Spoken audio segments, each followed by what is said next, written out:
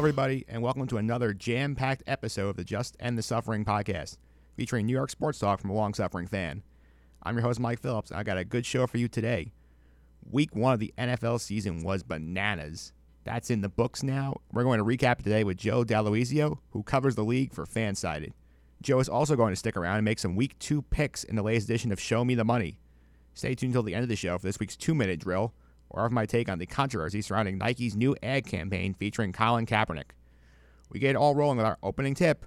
We'll just take a look at the wild end of the U.S. Open right after this. Y'all ready for this?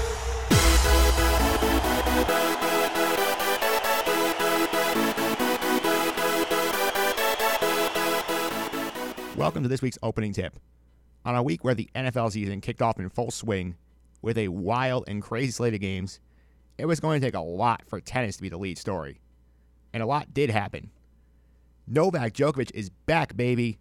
Djokovic took care of business, beating Ken Nishikori in the semis and Juan Martín del Potro in the finals to tie Pete Sampras for third all-time with 14 career Grand Slams. Djokovic just trails Rafael Nadal, who was forced to withdraw from his semifinal of knee pain, and the great Roger Federer. Okay, I know you're not here for the men's side. Let's get into all the drama from Saturday night. All the drama started in the women's final. Serena Williams, 23-time Grand Slam champion, needs one more slam to tie Margaret Court for the most all-time men or women. She's facing off with 20-year-old Naomi Osaka, a popular sleeper prior to this tournament, including the one I picked to get to get a deep run, not necessarily get to the final. She got there. Match is going horrendously for Serena. Osaka dominates the match, wins the first set easily 6-2. Second set, the drama starts. Serena's coach, Patrick Mouratoglou, is in the stands. He signals to her in terms of telling her to go into the net. Serena does not see this, but chair umpire Carlos Ramos does. Ramos gives her a verbal warning for getting coached. Serena has a discussion with him. So they talk about it. She thinks the matter is gone. So fast forward a little bit into the set. Serena gets mad, slams her racket on the ground, gets a point penalty, which is her second rule violation of the match.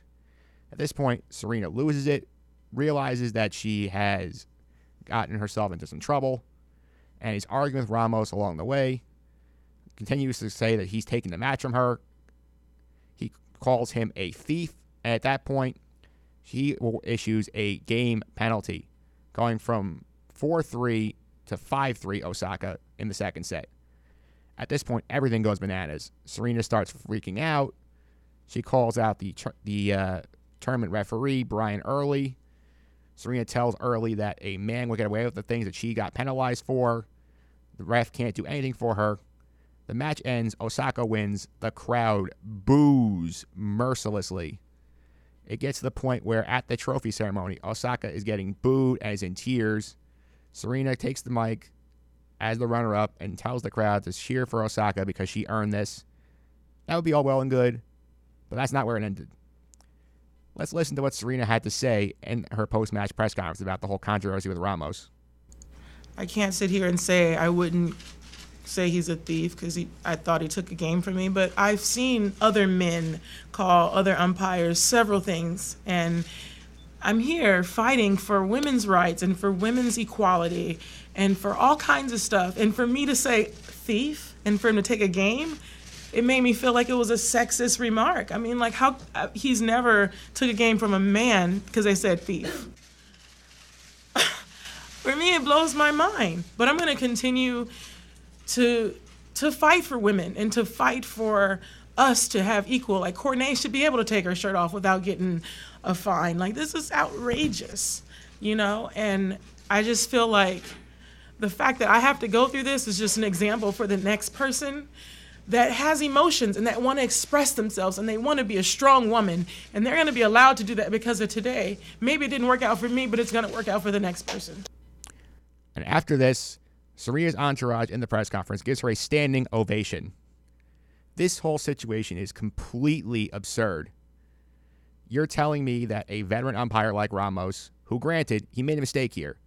He should have taken Serena aside and said, hey, You're already accumulated 2 violations. You need to cool it down, or I'm going to have to call a game penalty on you. The fact he gave her a game penalty for saying the word thief is bad. I've heard a lot of male players have epic freakouts against referees, and they have not gotten a game penalty. The fact that he gave one to Serena is bad, but Serena looks very bad here for turning this into a sexist issue. Serena Williams has never been one to fight out for female empowerment. That's been more of her sister's standpoint, Venus. Venus has been very vocal on the tour. She's made a point to fight for equal prize money at the events.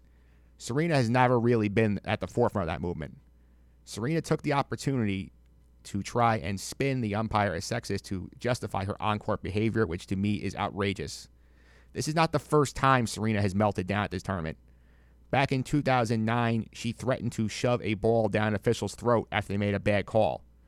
In 2011, she also got in an argument with an umpire in the final when they claimed the umpire missed a line call against Samantha Stosur.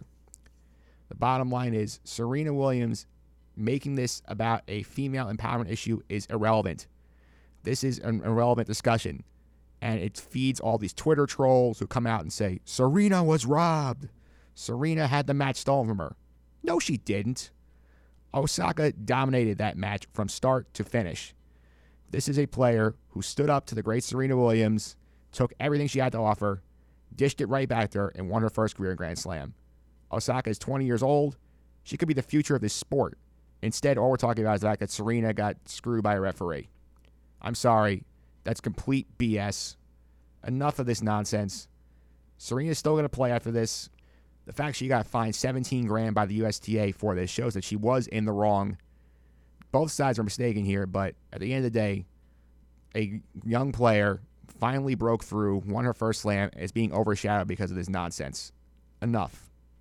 With that, it's time to shift gears from the court to the gridiron, as I'll be joined by Joe D'Aloisio of Fansided to recap Week 1 of the NFL season right after this. Graham's been awfully quiet. Rodgers surveying, fires. That's caught. Randall Cobb into Chicago territory. Randall Cobb inside the 20-yard line. Randall Cobb is going to score. 75 yards. That is crazy. And we're back. Week 1 of the NFL season is over, and there was a lot of interesting stuff that happened. Joining me today to break it all down is a guy I talked to over the summer about the World Cup, and now we're going to focus on American football with Joe D'Aloisio. Joe, welcome back to the podcast. Mike, thanks for having me back on. Always a pleasure. No problem. Tell you a little bit about what you do for Fansided. All right, so yeah, for Fansided, I'm a freelance writer, specifically with their NFL coverage. I am assigned a weekly FanDuel column, so every single Sunday morning I post my FanDuel lineup of the week. Sometimes I do well, sometimes I don't. I'm going to be honest. And then throughout the week I'll post articles on some of the latest headlines and analysis surrounding the NFL. Yeah, I want to thank you because you told me about the strategy of stacking players in daily lineups. I did that last Sunday with the Bengals. I got 3 of them in there against the Colts. Well, that's the thing. I mean, if you stack a lineup, that'll be, that'll make or break your lineup. If a stack does really well, you're going to benefit from it, obviously. If it doesn't, that's when you're going to run into problems and your whole roster will fall apart. But, again, if you nail that stack, you had the Bengals. Last week, my stack was the Saints. Even though they lost. Pretty good stack. That was a tremendous stack. I mean, I had Breeze, Thomas, and Kamara. The 3 of them combined almost got me at 100 fantasy points. That's pretty good. You can't go wrong with that. So when you nail it, but it doesn't happen every week. Yeah. Speaking of Week 1, this week, I feel like a lot of Week 1's usually boring because the football is sloppy. A lot of teams don't play in the preseason. I feel like this week there was a lot of interesting stuff that happened. Yeah, there were a ton of great headlines. I mean, it was. I don't want to say it was great football top to bottom. It was entertaining football. It was entertaining. It was good, and I'm just glad that the regular season is finally upon us, and I'm not watching third string quarterbacks try to fight for a roster spot anymore. I mean, you're not a fan of Brogan Roback playing or half of the Browns? No. I had enough of that. I was ready for the real thing, and just like that, Week 1 is in the books. All right, let's start on Week 1. Let's start on Thursday night. Season kicks off with the Eagles topping the Falcons 18-12 as they raise the banner at the Link. I don't know about you, but my big thing in that game, Atlanta still has a lot of issues, and they particularly are bad in the red zone for I don't know how many years now. Yeah, this is an alarming issue for a team that was, a half away from the Super Bowl. Their inability to score in the red zone, huge red alert. I don't know if this all of a sudden became more alarming or more evident with the hire of Steve Sarkisian as their offensive coordinator, but it's got to change, and it's got to change quickly. Bottom line, if you can't score in the red zone, you're not going to win games. And you can't settle for three and settle for field goals every single time that you're in the red zone. I mean, Matt Ryan on Thursday was 1 of 9 in the red zone, 1 interception, 0 for 3 targeting Julio Jones. I mean, Julio Jones is your number one guy, your most talented guy on that offense. He should be the main. I mean, there should be flashing lights around him every time he's in the red zone with his size and his pass-catching ability. But Ryan is 1 of 20 targeting Jones in the end zone the last 2 seasons. Yeah, I had that stat written down. That's insane. Including the playoff. Yeah, I just think part of it is just the play calling is so bad. Because I don't know if you remember last year in the playoff game when they were playing the Eagles, they were down there 4th and goal. They have a weird formation set. They had the fullback isolated to one side of the field by himself and a stack of 3 receivers over there. You're basically telegraphing, hey, we're not going to throw the left. We're going to throw all the right. And I don't know if you remembered or noticed in this Week 1 matchup, the first time that they drove right down the field, 3 consecutive plays, Julio Jones is on the sideline. Yeah. That can't happen. I mean, again, he is the playmaker. He is the most talented guy on that offense. He needs to be in when you're close to the end zone.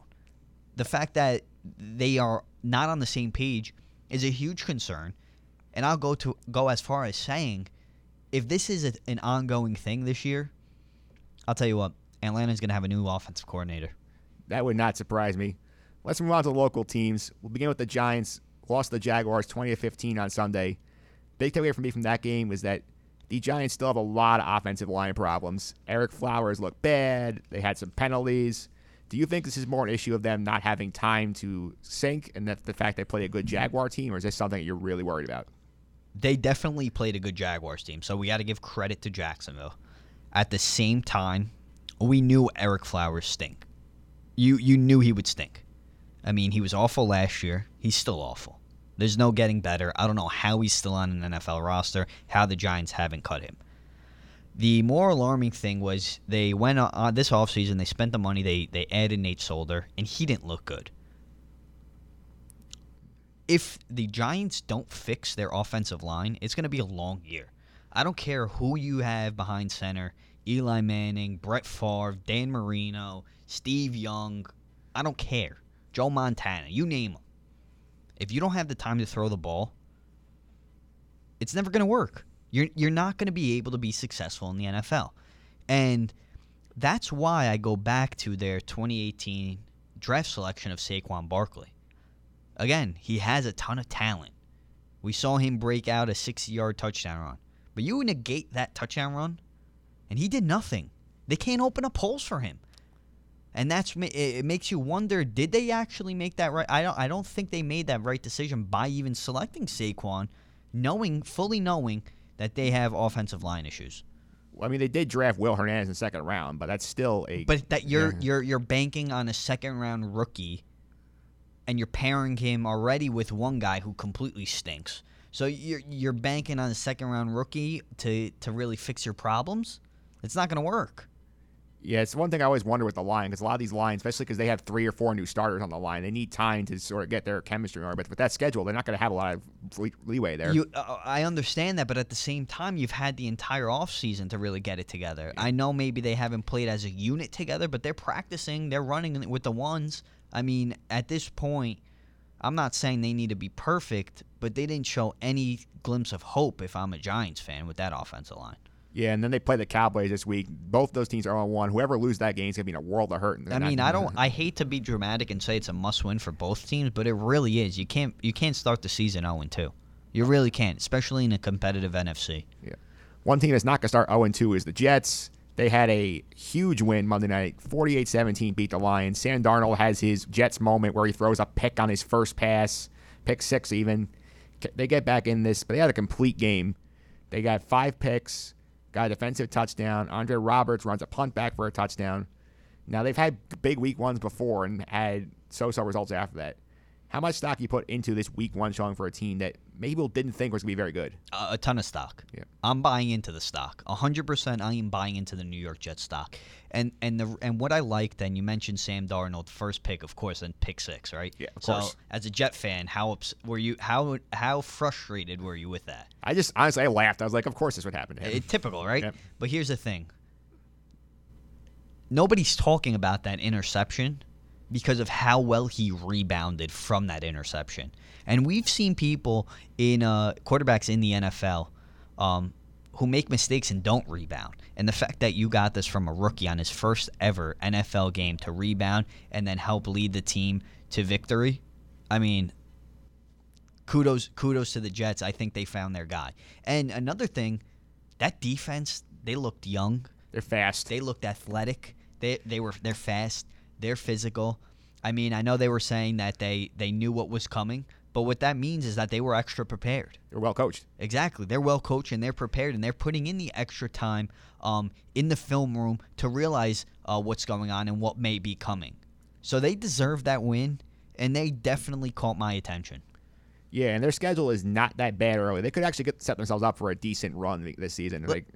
Of course. I mean, next week, week 2, you have the Miami Dolphins and then the Cleveland Browns. You should easily finish 3-0 in those first 3 games. And if you do, you set yourself up pretty well. Now, if you split them, okay. But I still think you should beat Miami and Cleveland. You should definitely beat Cleveland because it's Cleveland. Miami, it's a divisional game. You never know. But I'm going to give the Jets the benefit of the doubt because they're home and how well they played in that week 1 matchup. Interesting we're talking about the USC quarterback getting off to a good start because in 2009, Mark Sanchez also started 3-0. And if Darnold goes down that path, it'd be interesting to see if that mirror diverts at some point. History often repeats itself in sports and kind of in anything. But you know what? I saw something in Darnold in this week 1 matchup that I haven't seen. And his cool, composed, and his composure overall was really striking, and he's a leader, and you could tell he's a leader, and he's gained the respect of his locker room and the guys on offense already. All right, let's go around the league a little bit. Start with the Pittsburgh Steelers. They were without Le'Veon Bell. They managed to only tie the Browns on the road. James Conner was fine. He has 36 touches, 192 yards, 2 scores, but the offense commits 6 turnovers, and they looked a bit out of whack. How concerned should the Steelers fans be about their performance in that game? I think they're concerned only because of the result. And the fact they played the Browns? Exactly. You play the Browns and you tie, that's why I'm concerned. I'm not concerned about the turnovers. I'm not concerned about the Le'Veon Bell situation right now because, quite frankly, you had a good showing from Conner. Yeah, he was great. I mean, he did a great job in the backup role. And I think the main concern going into that game was, how's this kid going to play? Because he's definitely not going to be Le'Veon Bell. Now, the one thing that the Pittsburgh Steelers didn't have because of Le'Veon Bell was that pass-catching ability, that extra dimension in that offense. I think they're going to be just fine. I don't know if Le'Veon Bell's showing up anytime soon, though. And I don't think he'll show up anytime soon. And I think the Steelers are fine with that as long as James Conner is running and playing the way he did in Week 1. The minute he starts struggling, that's when you'll see people reaching for that panic button. Yeah, one team that could definitely reach for the panic button is the Saints, who they were the shock of the day that they lost to Tampa Bay. Ryan Fitzpatrick brought back the Fitzmagic. He went 21 for 28, 417 yards, 4 touchdowns. He ran for 36 more and another score. But the Saints' defense was awful. They ranked 10th in points per game allowed last year. They gave up 48 and 529 yards of offense. How worried should the Saints be about that defense? I mean, Mike, I'm going to be honest with you. If you told me before that matchup that Ryan Fitzpatrick would outduel Drew Brees, I would have told you you know nothing about football and don't ever invite me on this podcast again. But, I mean, I don't know what happened to that Saints defense. And here is a defense that was, especially the secondary, young, but they performed really well last year. I mean, they only gave up. Fitzpatrick, like you mentioned, 400-plus yards. I don't think they gave up a 400-yard passer the entire 2017 season. Yeah. So it is concerning. I begin to panic if I'm the Saints, if this week against Cleveland, at home, Cleveland puts up 300 through the air. Yeah, that would be bad. If Cleveland puts up 350 plus, you got an issue there. And then you're starting to think, did Marshawn Lattimore perhaps take a step back? Did this young defense take a step back? And if that's the case, here's another team. You start 0-2 in a competitive NFC, it's going to be a long season. It's also interesting to track the Ryan Fitzpatrick story because I feel like I saw a great meme on Twitter today about the cycle of Fitzpatrick, about how he gets cut, ends up somewhere, plays well, takes the job, gets paid, and then he stinks again and gets released. It's funny. I'm actually really rooting for Fitzpatrick here. I hope he does well. He deserves it. And who knows? Maybe Tampa just found their new quarterback for the foreseeable future. Don't tell Jameis Winston that. Jameis is going to be out for the next 3 games. But I'll tell you what: if Fitzpatrick is 3-1 or 4-0, you don't pull the plug. Yeah, Winston could have that job stolen from him. Absolutely, and that'll just give Tampa an excuse to get rid of Winston, which I'm going to be honest with you, they're probably looking for that excuse. Yeah. Now, Ryan Fitzpatrick isn't going to be the future of that team, obviously, but he could be that middle bridge. Maybe they draft somebody this year. Yeah. Who knows? Speaking of big-name quarterbacks, 2 guys who got a lot of hype in the preseason were Deshaun Watson, Jimmy Garoppolo. Both had shaky debuts in 2018. Both lost. Which one do you think is more likely to bounce back and be close to that potential? I think it's going to be Deshaun Watson. I'm going to give him the benefit of the doubt. It's going to take some time to get back in the swing of things. He was injured. He had a serious injury. Not many players come back immediately and are exactly where they left off. I think it's going to take some time for him to brush off some of that rust, and he has the talent around him, and that's why I think he has more upside than Jimmy Garoppolo. I mean, you're throwing to guys like DeAndre Hopkins and Will Fuller. If you have some time to throw the ball, you're going to have some success. On the flip side, though, with Jimmy G, I'm going to be honest, I didn't buy into that hype last season. It was a small sample size. Now, granted, he went up against a really good defense in Minnesota, but they proved that he isn't immortal. They forced him to make bad throws, 3 interceptions, and he doesn't have the supporting staff around him. I mean, he doesn't really Marquise Goodwin is your number 1 wide receiver. Got hurt. Exactly, and he's hurt. So now he's leaning on George Kittle, a tight end that nobody knows about. Pierre Garçon still exactly, around. Pierre Garçon is still around, but how effective is he on that offense? I really think Deshaun Watson will be able to bounce back, and we'll see what Watson could do in the next few weeks. Yeah, they lost week 1. They were one of 15 teams to lose week 1. In terms of all these teams that lost this week, who do you think is in the most trouble if they're 0-2? Well, we talked about one of them. It's the Saints, but a team that we didn't talk about is the Dallas Cowboys. Yeah. Again, similarly, NFC, very competitive. You have to start off well. What was very alarming with Dallas, and this was a question going into the season, was how will their offense be this year? Dez Bryant's gone. Witten retired. So, and now you're having issues with the offensive line with Travis Frederick, who's not healthy at the moment. But they didn't replace those guys. Yeah, they drafted Michael Gallup in the 3rd round. Okay. What does that do? He didn't even play. He only played like 17 snaps. Exactly. Who else did they add? Allen Hurns. Allen Hurns from Jacksonville. Thank you. Yeah. The both of them combined for maybe 3 catches, and they all came from Hurns. Yeah. It's alarming to me that they went this entire offseason. They didn't try to replace or add some type of talent for Dak. Dak has nobody. Now we'll see who Dak really is as a quarterback. They're going to have to rely on Ezekiel Elliott. But if they go 0-2 and this offense doesn't move the ball at all, like they did against the Carolina Panthers, and credit to that defense because they did a great job, there's going to be issues in Dallas. And I think the seat is already hot for Jason Garrett. If they don't make the playoffs this year, Jason Garrett needs to get fired. And if they don't, I've lost all hope in the Dallas Cowboys. Okay, let me give you an under-the-radar team people are not really talking about in terms of the people who will be disappointing. I think it's the Tennessee Titans. Titans made the playoffs last year. They had that weird game in Miami over the weekend where they had all the lightning delays. They lost. They had a bunch of injuries. Mariota got hurt. Delaney Walker's out for the season. They lost their left tackle.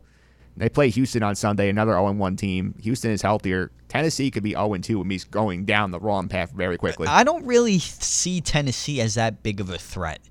They were never more than just a wild card team, in my opinion. Yep. And, you look at the landscape of the division, Jacksonville's a top, with that defense, even though their offense isn't even anything special. Then Leonard Fournette gets hurt.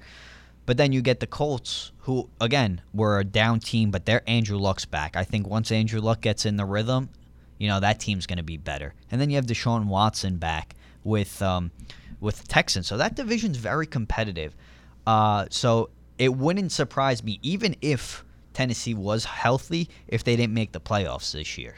Yeah, but for me, the fact is I have two potentially winnable games there. If they lose both of them, their schedule's not getting any easier. It's definitely not going to get easier, but at the same time, it would not shock me if this team falls to 0-2 and misses the playoffs. Yeah. There's a good chance that this team is on the outside looking in this year, regardless. All right, we'll go from real football to fantasy football for a minute. I'm in 3 leagues. I lost in 2 of them. Come on. You're better than that, Mike. You're better than that. I had some tough luck with some matchups and some injuries. I know you're a big fantasy guy and do some fantasy coverage for Fansided. Can you tell me a few guys who I could pick up that my league that can maybe a hand after week 1? All right, so I'll give you 3 guys. I'll give you a wide receiver, a running back, and a tight end. Okay. All right. At the wide receiver, it's a name that you've heard. He's a veteran. You may know where I'm going with this. But Seattle Seahawks wide receiver Brandon Marshall. Now listen, Marshall didn't do anything crazy stat-wise in week 1. 3 receptions, 46 yards or so, but he did score a touchdown. In Seattle, Doug Baldwin injures his opposite knee. So he went into the season with a knee injury. Now he hurts the other knee. He's going to miss some time. Yeah. Russell Wilson needs to throw the ball to someone. There's a good chance that Tyler Lockett's already gone. Brandon Marshall is the guy that you should pick up. Okay. Running back-wise, Austin Eckler from the Chargers. Now, Eckler only played in 22 snaps last week, but man, was this guy efficient. 5 attempts on the ground, 39 rushing yards. Not a big deal, right? Yeah. But he averaged 7.8 yards per carry. But in the pass game, that's where he excelled. 5 receptions for 87 yards and a score. Yes, Melvin Gordon is the starter in LA, no doubt about it. But if there's any indication, if this is an indication of how much more the Chargers want to get Eckler involved, you could expect his role to continue to increase. And by the way, this week, they're traveling across the country, but they face the Buffalo Bills, who just gave up 47 points to the Baltimore Ravens. I like that matchup a lot. And tight end wise, like I mentioned his name earlier, George Kittle. Now, depending on how deep your league is, he may not be available already. Typically, in a 14-team league, he's already gone. But again, Kittle, 5 receptions, 90 yards. He could have easily been one of the best tight ends in Week 1 fantasy production-wise. He missed a wide. Now, it was a combination. To me, if the ball hits your hands, you got to catch the ball. But the ball was thrown, a little overthrown to Kittle. If he catches that, that would have been an 80-plus yard touchdown. And then another instance in that game, Jimmy Garoppolo just missed him. So he could have easily had 120-plus, maybe 140-plus with 2 touchdowns. All right, so Brandon Marshall, Austin Eckler, George Kittle, 3 big pickups this week. Joe, do you want to stick around and do some NFL picks? Let's do it. All right, we're going to do some NFL picks in week 2 of Show Me the Money right after this. Show me the money.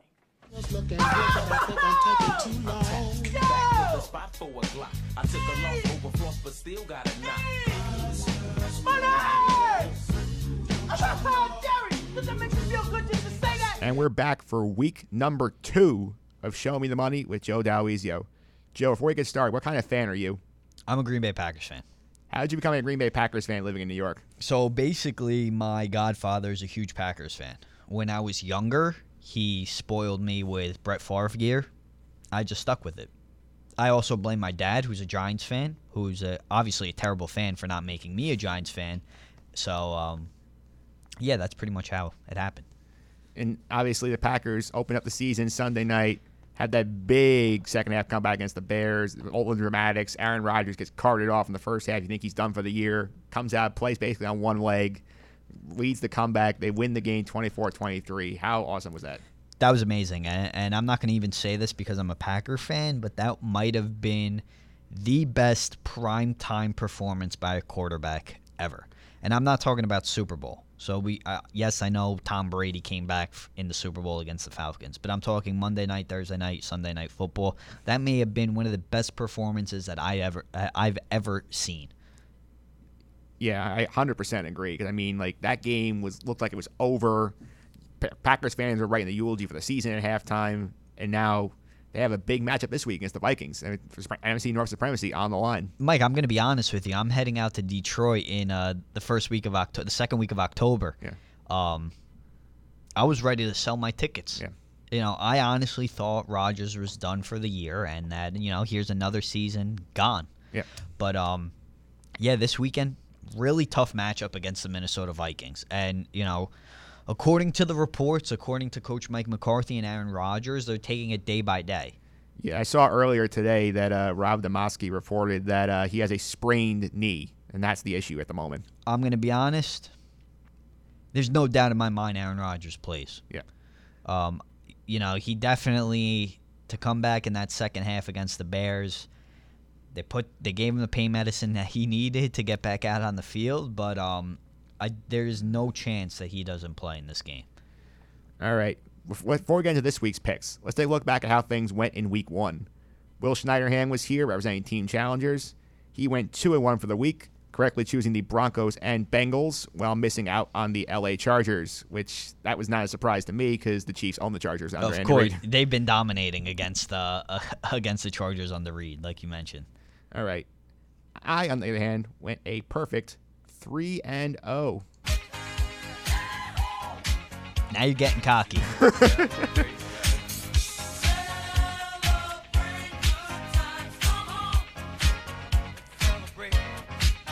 Yep, 3-0. I took the Ravens, the Jaguars, and the New York Football Jets. Joe, since you are the guest, you can go first. Who are you going with this week? All right, so I'm going to be honest. I'm taking a couple road dogs here. Interesting. And my first game that I'm going to take is the Carolina Panthers on the road +6 against the Atlanta Falcons. Yeah, I know this is a divisional game, but I saw a lot of good things from the Carolina Panthers. This team played well on defense. Their front looked good. Another young secondary that this year it looks like they may have taken the next step. They did a good job, obviously, containing that Dallas offense, which was non-existent. And I'm starting to really get concerned with what's going on in Atlanta and their inability to score in the red zone. That's an interesting choice there, especially Atlanta is a popular team that many people picked to go to the Super Bowl this year in their home building. Now you think they can go 0-2? Yeah, I really think that's a distinct possibility, and anything could happen in the NFL, but I really like Carolina +6. Okay, where are you going with your next pick? Here's another road dog. I'm going Colts +5.5 on the road against the Washington Redskins. I don't want to hear about Adrian Peterson. I don't want to hear about how the Redskins defeated the Arizona Cardinals. The Arizona Cardinals, probably one of the worst teams in the league. Right up there with Buffalo. Yeah, without a doubt. I think as the season progresses, Andrew Luck will get better each week. I think he'll take another step in the right direction and help get this Colts team where they used to be. All right, that's an interesting choice. I actually have a friend who's a Colt fan. I thought about taking this pick. I texted him about it. He says, no way. The team is not that good. He said Adrian Peterson's going to run all over him, so he disagrees with you, the Colt fan. That's and I respect that. But again, I have faith in the Colts. I have faith in Andrew Luck, and I think the Colts have faith in Andrew Luck. Otherwise, they wouldn't have him throw the ball in his first game 50+ times. Okay, I agree. And where are you going with your final pick? My final pick, I'm riding the New York Jets -3 at home against the Miami Dolphins. I loved what I saw from Sam Darnold. I loved what I saw from from that defense. They force a lot of turnovers. I think they're going to be able to force a ton of turnovers once again against Ryan Tannehill, who's thrown 9 career interceptions against the Jets. So I think they have a field day defensively. Sam Darnold, he'll be able to control the game. Hopefully he doesn't make an early mistake, but if he does, bounces back just like he did in Week 1. Yeah, I thought about the Jets as well. One reason I stay away from them is just their history under bowls, that they have a lot of times where they have these big wins and then they come out flat as a pancake the next week. That's a big risk with them. I'm hoping that this week is a 3-0 week for the picks. I'm coming after you. Yeah, well, Jamal Adams made a big deal about the whole, we're changing the culture, the New Jack City, all that. So hopefully he's right. Hopefully you're right with that pick. So Yeah, you see it already through 1 week. All right, let's go with my picks. Pick number 1, I'm taking the Eagles -3 at Tampa Bay. Week 2, I think, is one of the hardest weeks in spreads to pick because everybody overreacts to the Week 1 lines. I think this is a perfect case of that because Tampa believes in the Fitz magic. That line is way too small for that game. The Eagles did not look great in Week 1. Everybody was going crazy about Fitz magic in Tampa, so that's why the line is as small as it is. The Eagles have a much better defense than that St. D that scored 40 points. They have 40 points in Week 1. Without a doubt. I actually like that pick a lot. I think the Eagles could win by a touchdown or more. Yeah. Plus, the Eagles also had 10 days to get ready for that game. So they were sitting on their couches on Sunday watching Fitzpatrick play. So they had more time to rest and get ready. I'm saying 27-17 Eagles, pick number 1. Pick number 2, I'm sorry, Joe, I'm going to take the Minnesota Vikings +1 at Green Bay. The Vikings look very good against the 49ers in their opener. They beat up Jimmy Garoppolo and the 49ers in their building. As far as that Packer game performance, yes, Aaron Rodgers was great in the second half, but in the first half, the Bears dominated that game. They were running the ball at will. The Vikings can do the same with Dalvin Cook and Latavius Murray. And even though Aaron Rodgers, we know, is going to play, he's going to be limited. He can't really scramble as much as he likes to. With that Viking front, that could be a huge issue. You know what? As much as it pains me to agree with you, I do agree. And I think the Vikings win outright, no problem in this game. What makes Aaron Rodgers special is his ability to make plays live longer than they should with his scrambling ability, extend the pocket. He can't do that, and he's not going to be able to do that. I don't expect the offensive line to be able to keep up with Minnesota for an entire game. Yeah, I have a 2010 Viking win. I feel like when you can get one of the best teams in the NFC as an underdog, I think you have to take it. Absolutely. All right. My final pick number 3, I am going with the New Orleans Saints laying 8 at home against the Cleveland Browns. Yes, the Saints were big favorites home against Tampa last week. That didn't work out. This team is still elite. They put up 40 points last week. And you know that this group has a ton of pride. They're going to be ticked off. And here comes Cleveland. They're coming in all high about the fact they tied the Steelers. They got 6 turnovers that game and found a way not to win.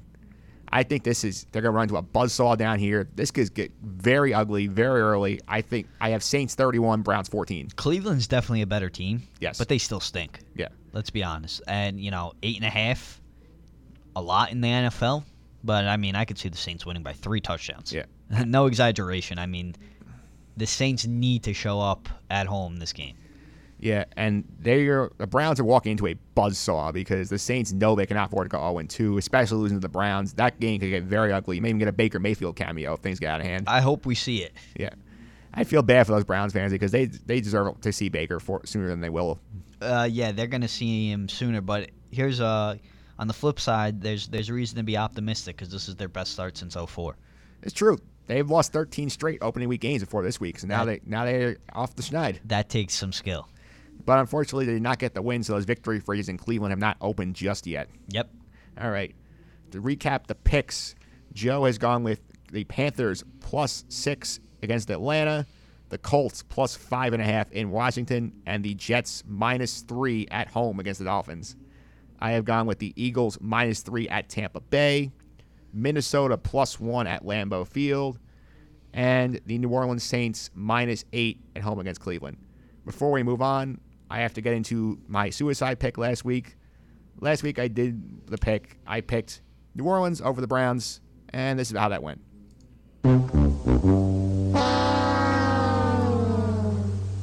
If it makes you feel any better, I had the Steelers over the Browns. Yeah, so a lot of people went out in those 2 games. I'm very disappointed. Yeah. I didn't think it would happen this quick. Yeah. I've had a good run on one of those. One time I actually got to Thanksgiving on one of those things, but most time usually out by like week 4 or 5. Yeah, I don't think I've ever made it past week 3. Yeah. It's really, really hard to do that. Before you go, I know you have to run. Can you let everybody know how to follow you on social media and reset some of the stuff you're up to? All right, yeah. So you can follow me on Twitter. My Twitter account is Joe _. Don't forget the double underscore. Double underscore. That's important. And Joe _ DALOISIO. I know it's a mouthful, but that is my Twitter account. Again, I am freelancing for Fansided NFL coverage, and I write a weekly fantasy football FanDuel lineup piece that is published every Sunday morning right when you wake up. You're going to wake up and you're going to be like, well, who should I pick for FanDuel? Type in FanDuel with my name and you'll get your lineup. Yeah, and I also heard you did a podcast with Mike Demers, who was here last week, and Martino Puccio breaking down week 1 for the Jets and Giants. Yeah, we did a gridiron recap. We'll be doing that every single Monday. You can find it on my Twitter account. Again, if you're a Giant or Jet fan, we dive into both of those games, the X's and O's, and give down our analysis for each. All right, thanks for the time, Joe. Mike, thanks for having me anytime. All right, that was Joe D'Alesio from Fanside with his NFL picks for week number 2. Up next, this week's 2-minute drill takes a look at the fallout from Nike's new ad campaign, starring the one and only Colin Kaepernick, right after this.